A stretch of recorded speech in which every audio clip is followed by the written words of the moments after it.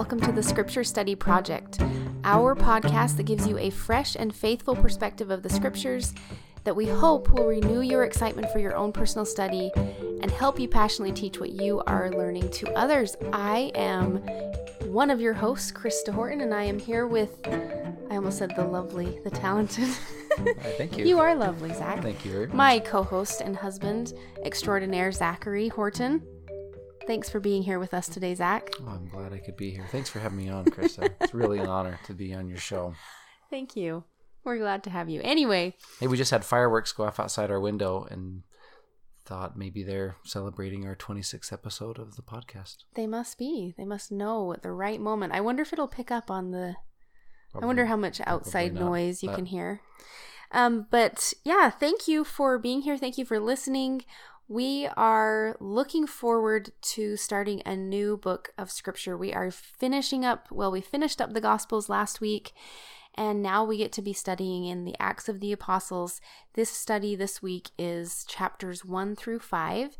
And I think the thing that, besides that I'm excited to study the book of Acts in this way over these next weeks, we get to study in one chunk. We don't have to skip around to different books and kind of get a little confused on all that. Yeah, don't you think that's good? I like it. Maybe you will enjoy that with your study as well. We hope so. Makes it a little bit easier to navigate. Hey, the doctrine we wanted to look at just briefly as we start this book is one that we probably won't dive into a whole lot as we study the book of Acts, but one that you could use as a frame for your study. Especially because it's so central to the Acts of the Apostles, what we're studying. The doctrine is prophets and revelation. Those two doctrines are deliberately linked in the Come Follow Me curriculum for the youth. They're also linked in the doctrinal mastery study in seminary. And I've wondered why those two, a couple of years ago, I wondered why they were linked together. And as I've studied them, I realized there's a lot of power in placing those two truths next to each other. So truth one, God speaks to us through living prophets and apostles. We take that as really, I think, maybe take it for granted, but it is one of, if not perhaps the most defining feature of our specific Christian denomination, that we believe that God currently reveals his mind and will to prophets and apostles. It's a pretty rare thing. We believe that God didn't just speak in the past, but that he speaks today. So that's truth one. Truth two is that he speaks to us personally through our own personal revelation. President Eyring once called these the priesthood line of revelation and the personal line of revelation.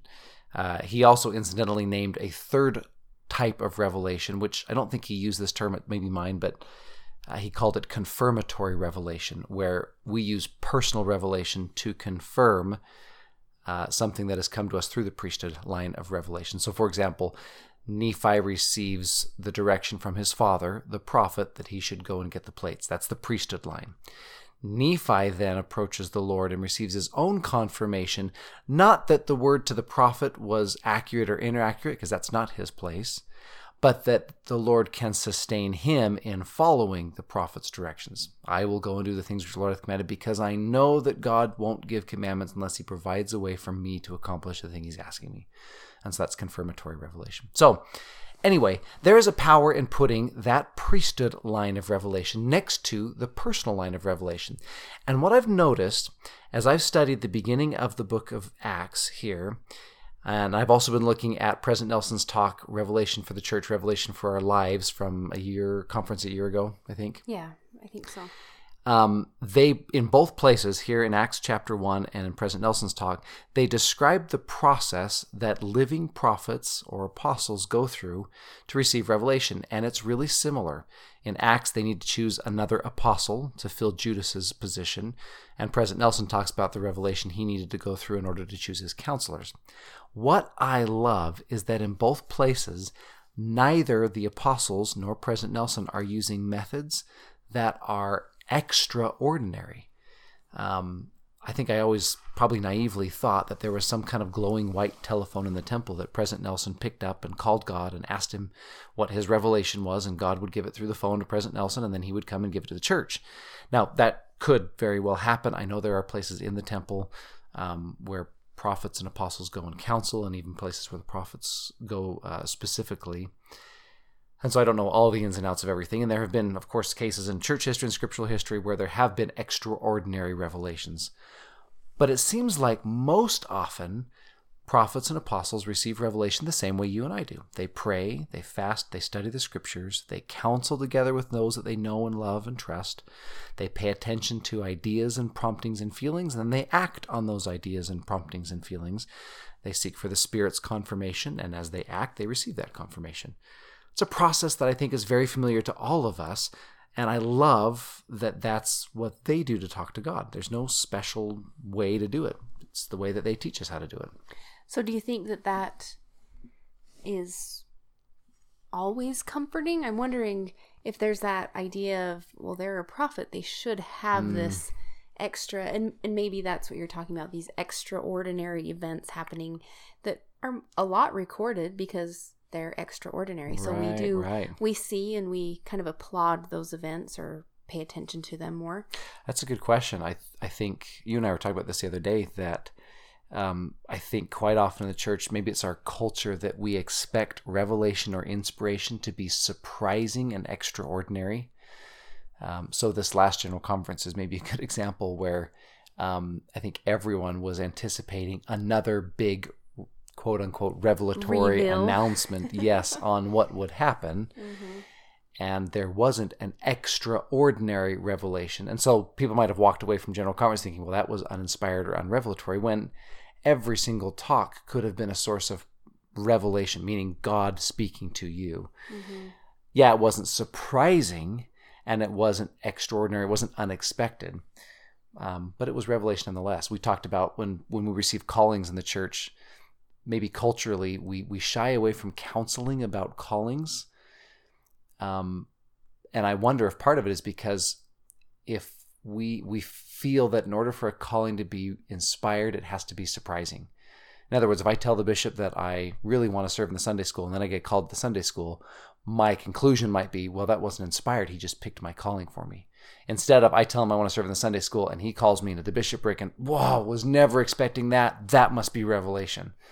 I think we kind of fall into that trap where we want our revelation to be out of the ordinary, when in reality, revelation should be something that's common and familiar. It follows our familiar patterns in talking to God. And a lot of times his revelation to us should be familiar to us if we're talking to him regularly enough. Which is interesting because you do see, I mean, this has obviously been a topic on President Nelson's mind because he has given a lot of talks on this topic. And also, I feel like some extra things. A lot of his, I just read that Insight book from him on, Sherry Dew wrote it about him, and it talks a lot. And then extra videos, too, that the church has put out from Sister Nelson talking about the revelation process from her perspective. And I think maybe that's why he feels like the need to talk about that, is to kind of maybe normalize that idea of, no, I'm wrestling, I'm having some of these same experiences that you are, but also what I was inspired by was some of those stories, the practice that he has had throughout his life of how he has come to know the voice of the Lord in his life, which is what he's encouraging all of us to do in his addresses on this topic. Yeah, I like that a lot. So maybe something to ponder as you study this week and in the coming weeks. It's interesting to pay attention to. We're going to have multiple examples of apostles receiving revelation. How did they do it? What methods did they use? Is there something in their recipe for revelation that they use that you don't yet use? Or are they using the same things, and maybe we need to focus less on the unexpected, surprising revelations and more on the comfortable, comforting, even working, like kind of putting some grit behind our desire to connect with God. That kind of revelation. Mm-hmm. So, all right. We wanted to provide just a brief background into this next book.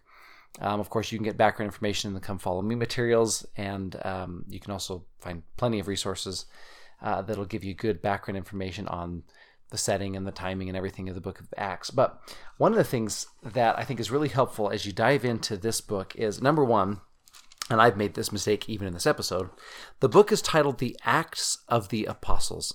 And I've heard someone once say, if we were to shorten the book, we shorten it to Acts all the time, we should probably just shorten it to Apostles. It is a book about Jesus's apostles, his disciples. It's a book about what those people, those changed people, do, how they change the world. It is a part 2. Luke is the author, most people believe is the author of this book, and Luke is also the author of the Gospel of Luke. And in some ways, it almost looks like this book, the Acts of the Apostles, was Luke's primary focus, that maybe he was writing his gospel as a preface. People knew many of the stories, and so he was writing a literary account of that, not for any new information, but for those that maybe already knew, putting it in order and writing it down, and that this book is the new information. This is verse 1. Luke says, "The former treatise," meaning the last book I wrote, the Gospel of Luke, "have I made, O Theophilus." Theophilus, there's some debate on whether or not this is an actual person, or Theophilus means friend of God. Is it a title that Luke is using to write to anyone that considers themselves a friend of God? So the former treatise have I made, O Theophilus, of all that Jesus began both to do and teach. Interesting that Luke chooses the word to describe the whole Gospel of Luke. That is the beginning of what Jesus was doing and teaching. This book then, by implication, is the continuance of what he's doing and teaching. And so it almost sets this up as not the sequel, but the Gospel of Luke as the prequel, which makes this a really exciting book to read. What we want to look at in this episode is this one point, and we're going to use Peter as perhaps the example of this. The last thing that Luke records about Peter the Apostle is in Luke chapter 22, and it's Peter's denial.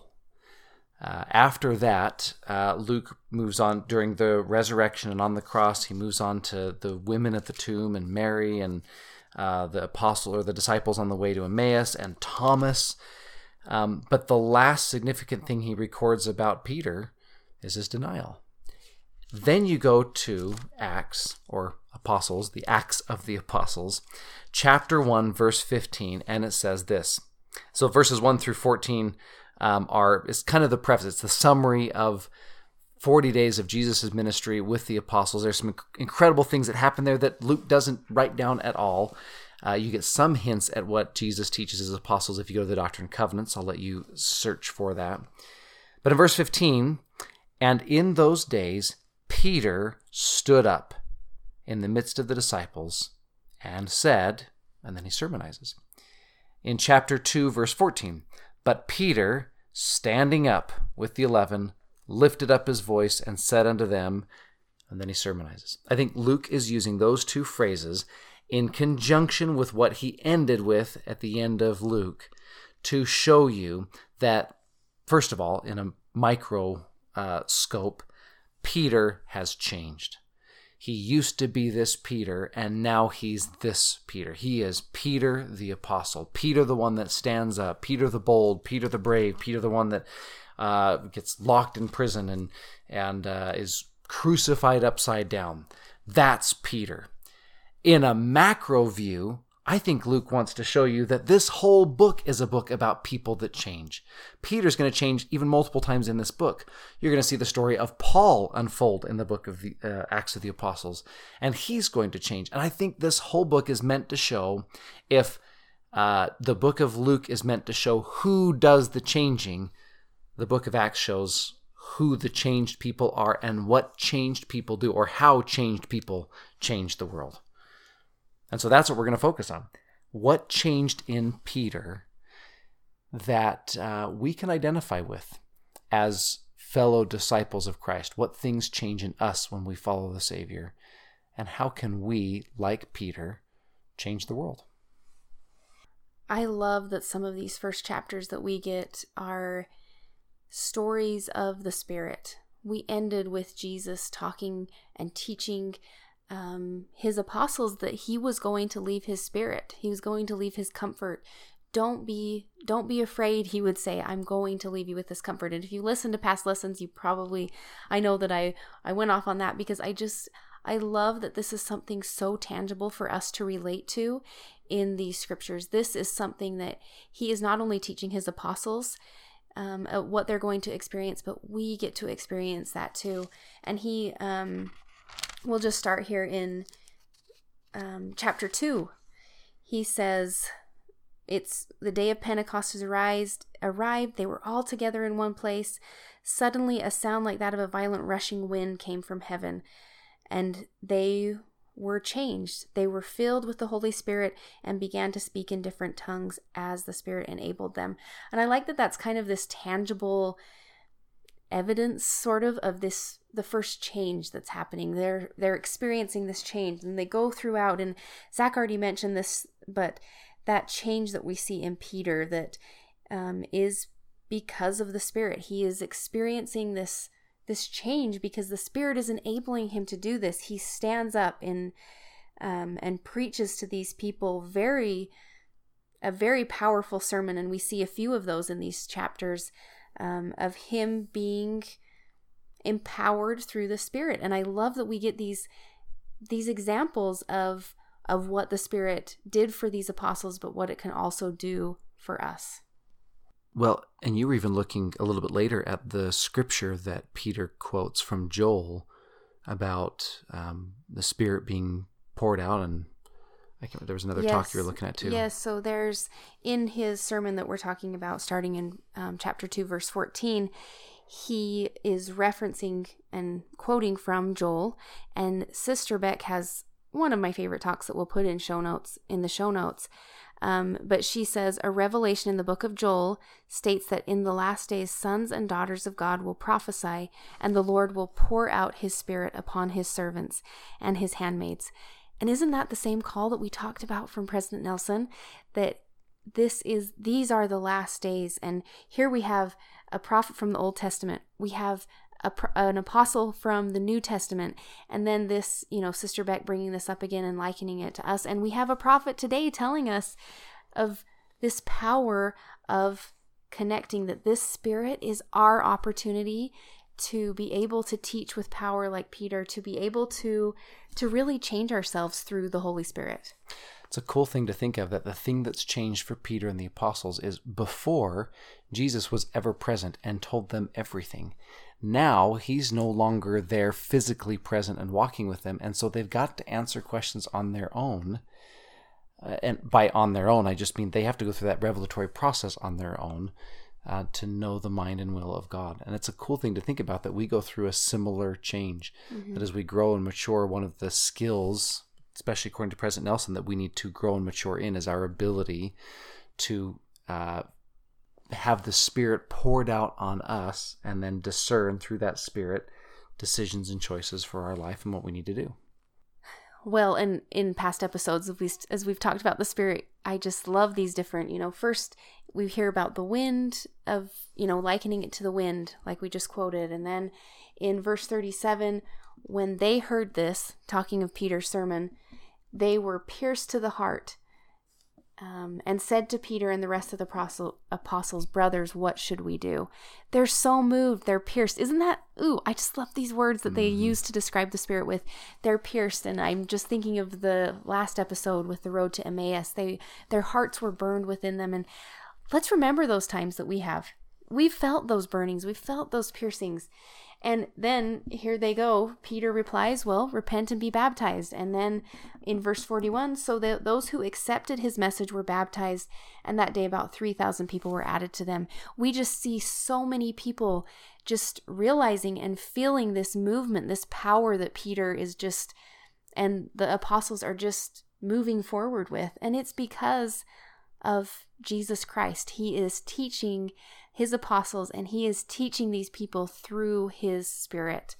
And as we move into kind of these next verses in chapter 2, these it's talking about what the church is now doing. It's growing very rapidly.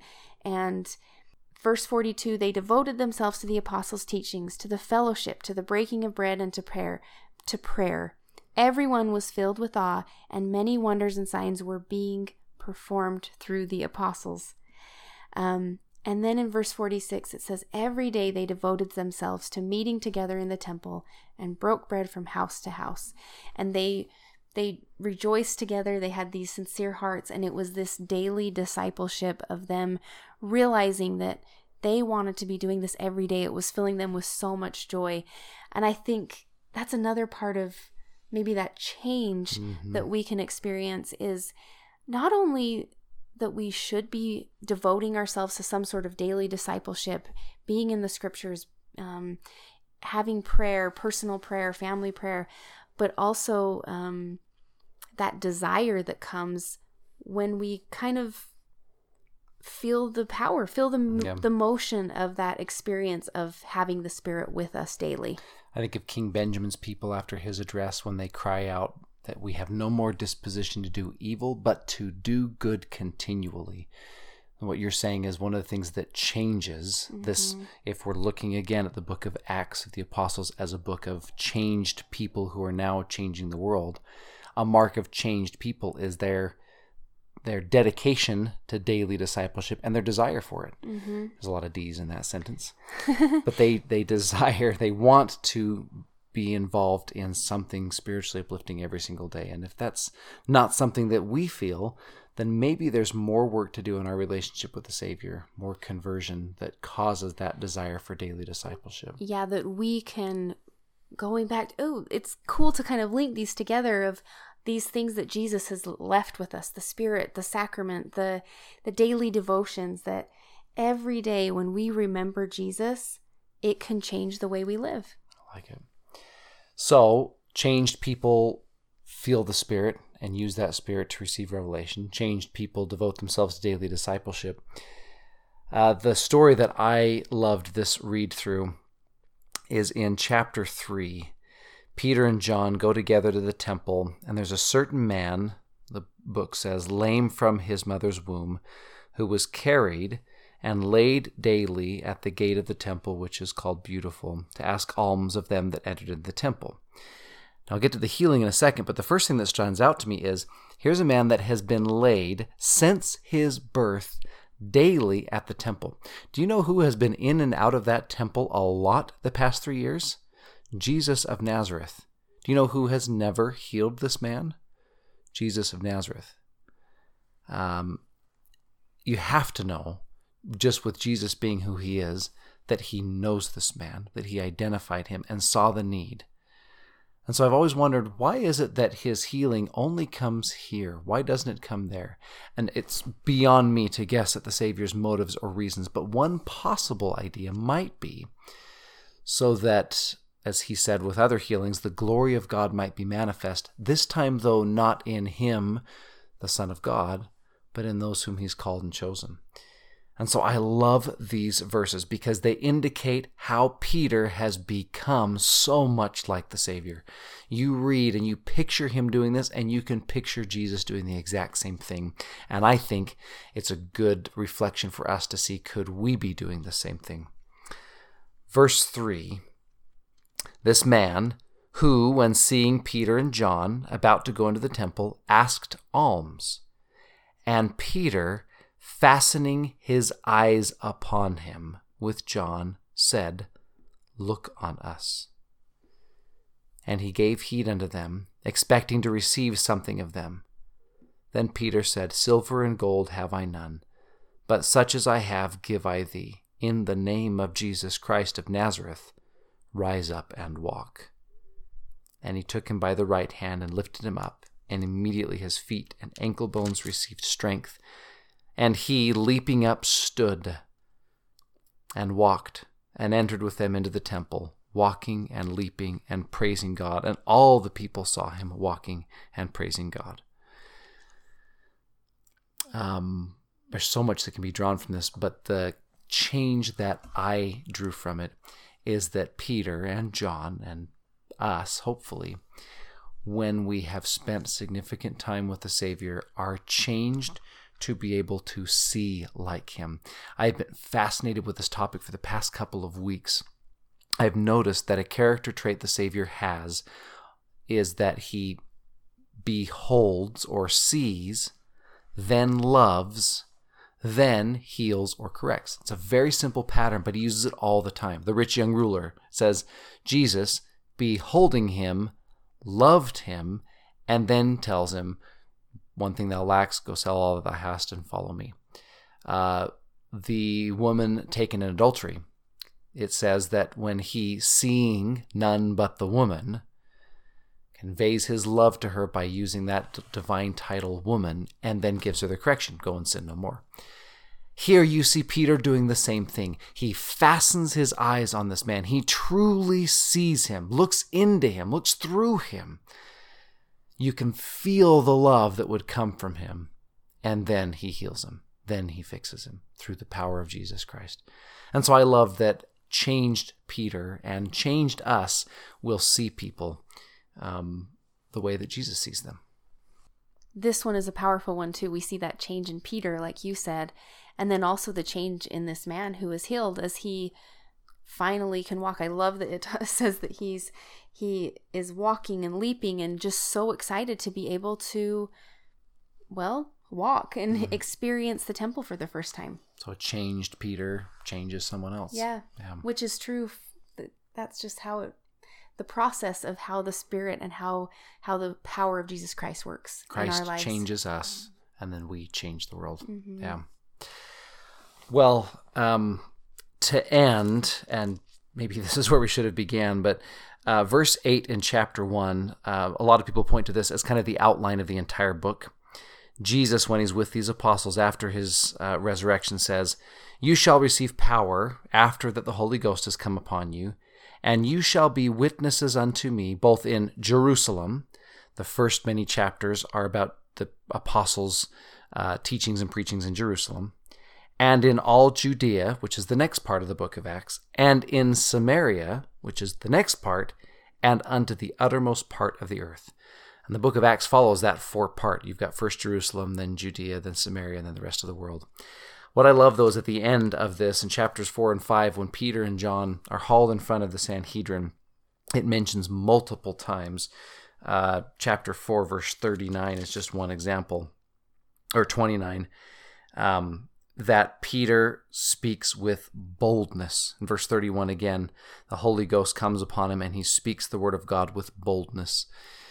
And so if you're looking at yourself this week and looking at the study and how Christ changes people, I think it's a powerful thing to identify that Christ fills us with the Spirit, and then we help others feel that same Spirit, that Christ changes us and we change others. He helps us see people, and then he also helps us to be bold in bearing witness of him wherever we go and whoever we talk to. In fact, and I'm sure we've mentioned this in a previous episode, but the word apostle, which is the title of this episode, literally means one who was sent. Thank you so much for studying with us this week. We hope that this makes a difference for you and that it starts a great study in the book of Acts for you. And we will see you next week.